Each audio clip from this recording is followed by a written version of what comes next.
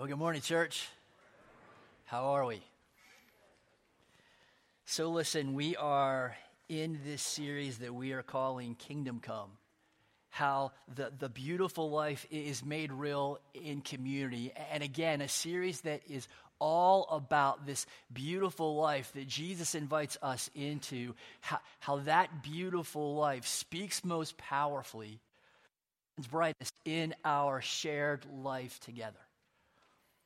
And if that's so, then what is the texture, what is the shape, what is the flavor that our life is supposed to take? Last week we talked about hope.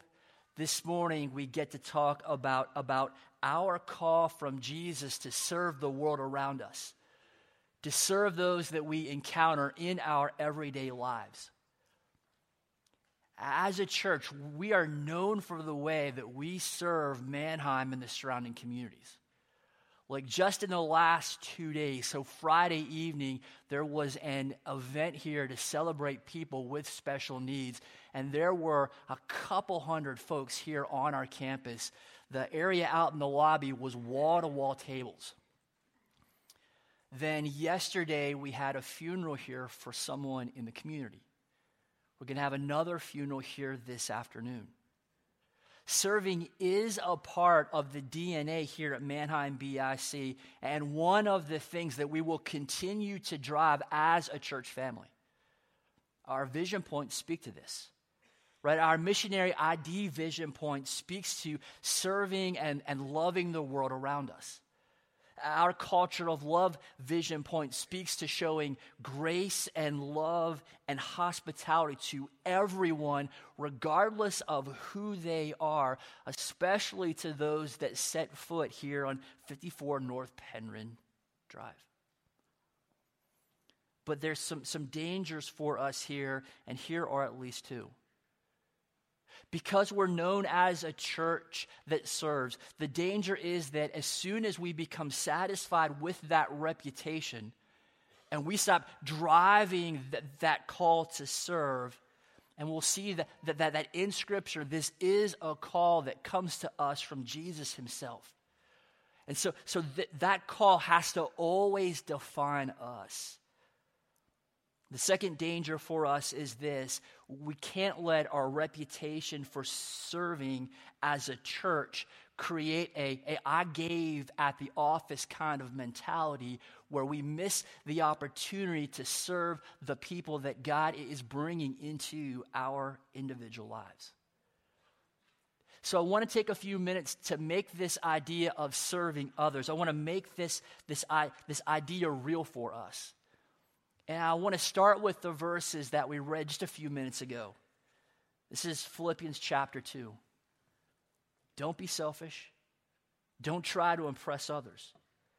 Be humble, thinking of others as better than yourselves. Don't look out only for your own interests, but take an interest in others too. We'll do more with this scripture in a few minutes, but to get us started, I want you to think of a time where you acutely experienced this. Someone was acting towards you in a very selfless, a very serving kind of way, looking out for you and your needs above their own. What did that feel like? If we flip the table, when have you experienced the opposite of this? Where someone was dealing with you in a way, and they were clearly looking out for themselves. Dealing with you, but selfishly so. Looking out for their own interests above yours. How did that feel? We've all experienced both sides of that coin, haven't we? And not only that, not only experienced both sides of that coin, but we've treated people in like fashion. Sometimes being selfless, not looking out for only our own interests, yet there are times when we are selfish, when we're not humble, when we don't think of others as better than ourselves, when we look out for our own interests. So I want you to do this for me. Think of a time, the more recent the better, but think of a time when you were selfish, not humble, looking out for your own interests at the expense of someone else. Where you decided, this is going to go my way. In this situation, I am doing me here. I'm going to get this thing and I'm going to have it go my way. I'll give you a few seconds to think of an instance where this was you.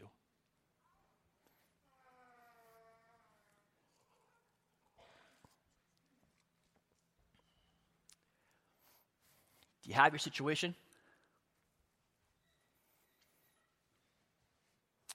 Let me ask you this. Where did that selfish behavior come from? What caused you to act in that selfish way? As you reflect on that experience, do you have any sense of that? One last question. In that instance of selfishness, where was God? In that situation where you were doing you, where was God in the mix? What was your sense of God as that situation played out? And that gives us something to talk about this morning. But before we get to our scripture, let me pray for us. Let's pray.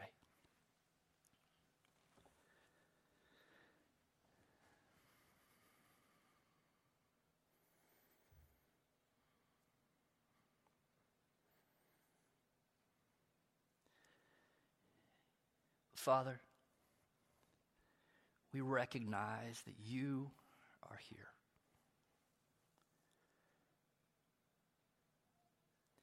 That you are here in this space with us. That you are here in this moment in time. That you are among us. That you are inside of us. That you are here for us. And may we be present to you in the way that you are present to us. And this morning as we open up your word, may we do so with honesty. I often say that in a room this size with this many people, we are all over the place. Some of us happy and excited to be here. Some of us, we're here, but we don't want to be here. Some of us maybe not sure why we're here. Some of us with joys. Some of us carrying very heavy burdens. And really every point in between. And so this morning, as we've gathered as a church family to open your word, we do so with honesty. You know exactly where we're at. And so in this time, may we experience, most of all, you. May we experience your truth. May we experience the love of Jesus. Open our eyes and our minds and our ears and our hearts. We ask all these things in the powerful name of Jesus. Amen. So this morning we're going to start in Matthew chapter 20, and we're going to drive to verse 25, but we're actually going to jump into our passage in verse 20 just to give us some context of what we're going to see coming out of verse 25. So Matthew chapter 20, starting in verse 20, and I'm going to invite you to do something. If you feel comfortable as I read this, and I'm going to read it slowly, but I invite you to close your eyes as I read and just simply imagine yourself in this story. So Matthew chapter 20, starting in verse 20. Then the mother of James and John, the sons of Zebedee, came to Jesus with her sons. She knelt respectfully to ask a favor. "What is your request?" he asked. She replied, "In your kingdom, please let my two sons sit in places of honor next to you, one on your right and the other on your left." But Jesus answered by saying to them, "You don't know what you're asking. Are you able to drink from the bitter cup of suffering I am about to drink?" "Oh, yes," they replied, "we are able." Jesus told them, "You will indeed drink from my bitter cup, but I have no right to say who will sit on my right or my left. My Father has prepared those places for the ones that he has chosen." When the 10 other disciples heard what James and John had asked, they were indignant. But Jesus called them together and said, "You know that the rulers in this world lord it over their people, and officials flaunt their authority over those under them. But among you, it will be different. Whoever wants to be a leader among you must be your servant. And whoever wants to be the first among you must become your slave. For even the Son of Man came not to be served, but to serve others, and to give his life as a ransom for many." So you have to know that pretty much everything leading up to verse 25 is an absolute train wreck. It says in verse 24 that the disciples are indignant. And indignant here doesn't mean that they were mildly irritated, right? These guys are upset. They're upset at James and John for this power trip. They're upset with James and John because they have the nerve to get mommy involved. The other disciples are upset that James and John are attempting to crawl over their backs to get to this place of honor. They're upset that they didn't think of this idea first, and now James and John have dibs on this place of honor. But wait, what makes it even more of a train wreck beyond the brashness of James and John looking out for their own interests? Beyond this feud that has now erupted amongst the disciples, the timing here is really bad. Right, so in the prior verses, Jesus is saying that he must die, and not just a generic reference to his death, but Jesus gives an explicit depiction of what is about to happen to him. He'll be betrayed, sentenced to die, handed over to the Romans, mocked and flogged and crucified. Jesus has just laid out this explicit pronouncement of his death and resurrection. And in the very next verse, this story starts. As James and John make this grab for this place of honor, for this place of power, for this place of influence. And as the disciples begin to fight, each looking out for their own interests, Jesus gets involved. In the words that we see in verse 25, lord it over and flaunt it, really what that means is that those in that Jewish culture, it was true for them back in the day, and it's true for you and I today. But the idea is that those in power, that those with power tend to use that power as a means, as a weapon to get what they want. To serve themselves, not to serve others, but to promote themselves and to secure exactly and whatever they want. And it's easy for us to be hard on James and John, but they are simply repeating what they know.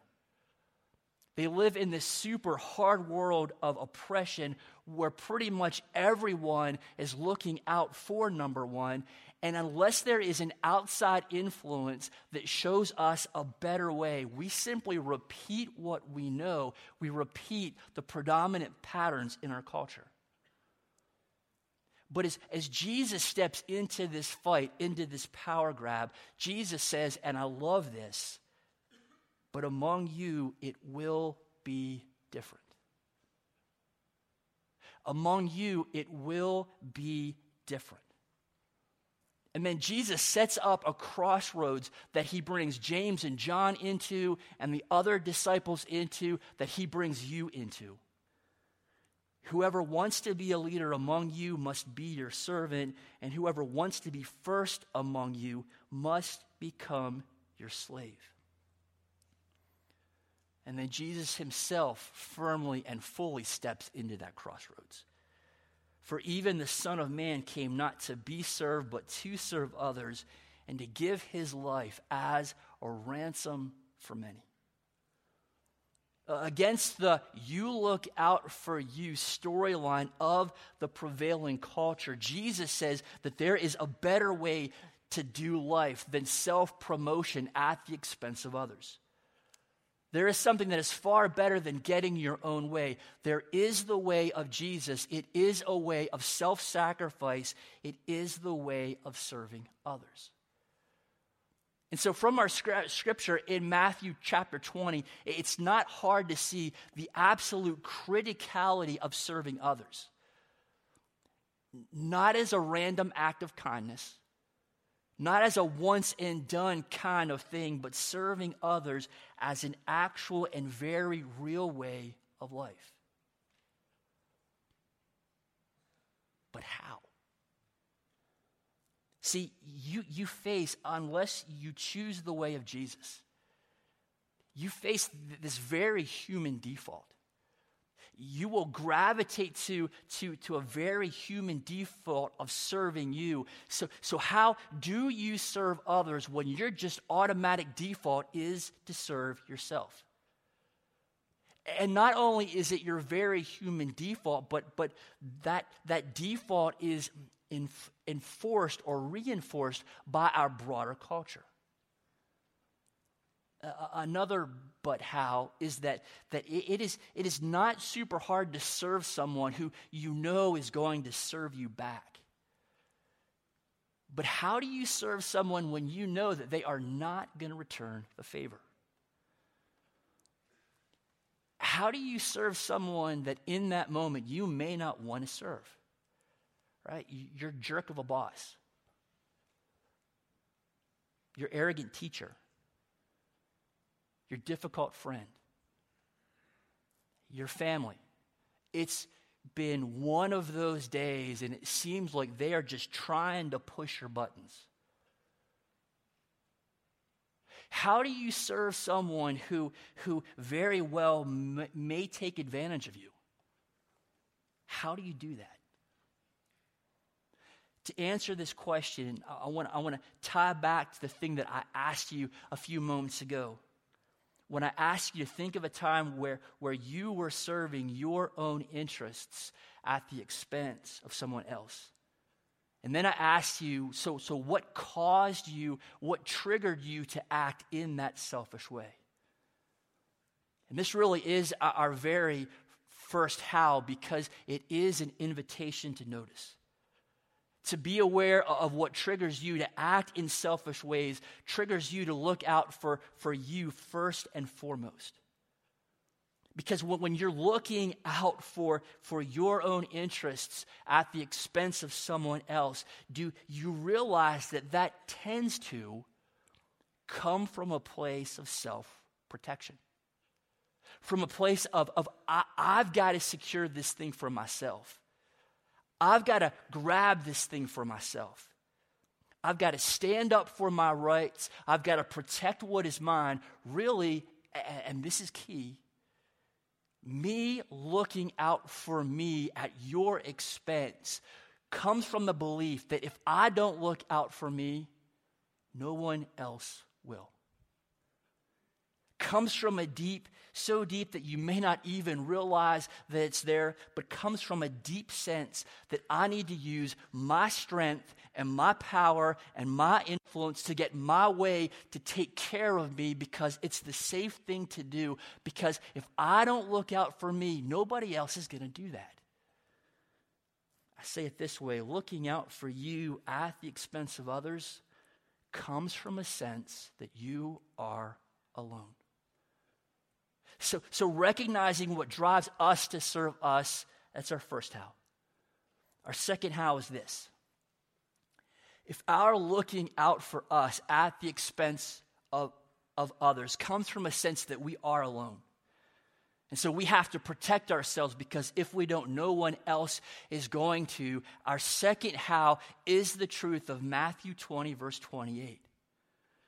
For even the Son of Man came not to be served, but to serve, and to give his life as a ransom for many. Because Jesus has given his life as a ransom for many.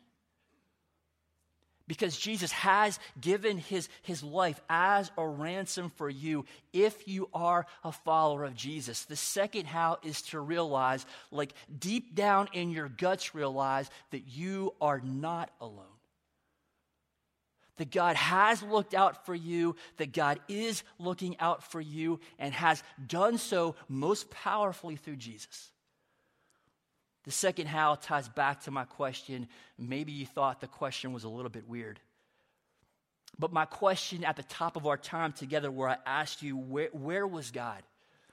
In that instance of selfishness that I asked you to recall. And the answer to that really is that God was right there with you in that moment. You may not have been able to see him. You might not have sensed him. You might not have been aware of his presence.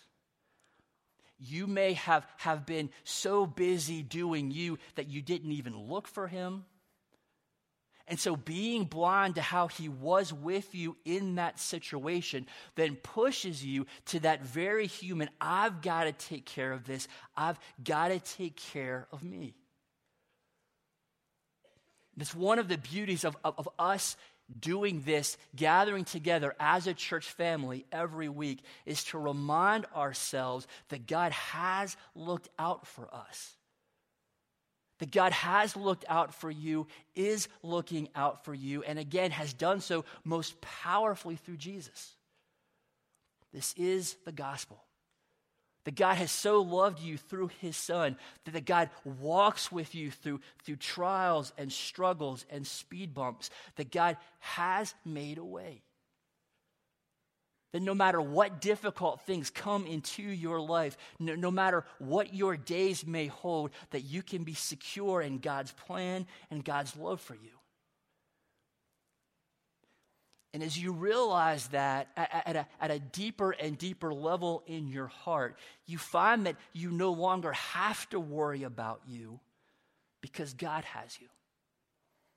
God is your good shepherd, that even though you walk through the valley of the shadow of death, that you don't have to fear anything. It's where this kind of courage comes from, because you know that God is with you. It's what gives you the ability, even in the face of those who are going to take advantage of you. And you know that going in. So it gives you the opportunity to step out in sacrificial love and to serve those kind of people. To step out in humility. To step out looking after the needs of others. To step out being okay with being last.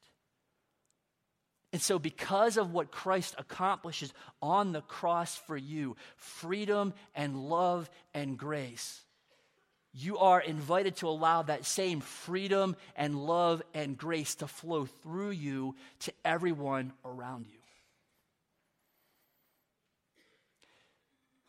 So for the last couple of minutes, we've been talking about us as individuals. But I want to circle back and talk about us, our shared life together. As a church, we are known for the ways that we serve. But I have to wonder, how much more could we do? I have to wonder, what happens if we take that fire that's already burning and we pour gasoline on that fire? This past week, someone sent this to me because of this series. And it's an excerpt from a book by a pastor named Scott Sauls. And Scott was a pastor up in New York City with Tim Keller, and now he's leading a church in Nashville. But it's an excerpt from his book, Irresistible Faith. And he writes in this piece all about being a community that serves. And here's what he writes. Serving sacrificially can work in virtually any area of life. in all the places where we live, work, and play. All it takes is some intentionality and faithfulness about a few things. It means being fully present and engaged and pursuing available opportunities to leave people, places, and things better than we found them, all for the love of God. Whenever and wherever we have the opportunity to do so. It doesn't have to be on a grand stage. In fact, most of the time it manifests in the daily, ordinary stuff of life. And yet, as Christians everywhere look for small and ordinary ways to leave it better, the cumulative impact can have staggering effects. Consider Jesus and the disciples. They gained favor and influence by living among their neighbors and colleagues, including those who were poor and marginalized and forgotten. Not as some power-driven or partisan moral majority, but as an intentional, creative, love-driven, life-giving minority who, to the chagrin of the emperors of Rome, found a way to love Rome better than Rome loved Rome. Even Emperor Julian, who sought to exterminate Christians from the face of the earth, and by virtue of this earned the nickname Julian the Apostate in the history books. He bemoaned in a letter to a friend that he could not defeat Christianity because the people of Jesus tended to serve and love Rome's poor better than Rome did. Instead of living as disciples of Jesus in the world, we have in many ways become disciples of the world. Instead of leaving marks of the kingdom on the world, we have let the world leave its mark on us. Instead of denying ourselves, taking up our crosses, and following Jesus, we have instead allowed ourselves to deny our neighbors, take up our comforts, and follow our dreams. But what if, collectively, Christians began again to love the world around us as we ourselves have been loved by Jesus? And next, there's about 15 what-ifs here that are each like a punch in the gut. But unfortunately, I don't have time to read those. I'll give you a couple. What if in the spirit of Jesus, Christians once again became known as those who welcome sinners and eat with them, such that sinners begin to say of Christians, I like them and I want to be like them? What if in the spirit of the early church, Christians once again began to enjoy the favor of all the people, not because of how like the world they have become through assimilation and accommodation, but because of how unlike the world they've become through their lives of love and good deeds? What if Christians once again collectively and comprehensively and universally lived such compelling lives that the Lord added daily to their number those who were being saved? And what if, and this is ever so important in consideration of these other what-ifs, we realize that the pressure to make such things happen is completely off our shoulders because the ultimate responsibility and power for change has been placed squarely on Jesus' shoulders. Jesus and only Jesus holds the keys for unlocking the flourishing of the people and places and things that he not only created but sustains and restores and will ultimately perfect in glory. And if we do this, watch out. Because when we do this, we just might become the best kind of dangerous. But the thing is, none of that gets out of the gate for us if you are functionally convinced that you are alone, that you have to look out for you. And so if serving is born out of a knowing, a deep down in your bones, a deep down in your gut kind of knowing that you are not alone, that you can step out and risk much because you yourself have been loved much,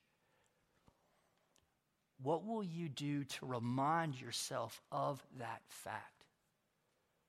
How might you regularly reboot your head and your heart with that truth? Because when you serve, you don't go it alone.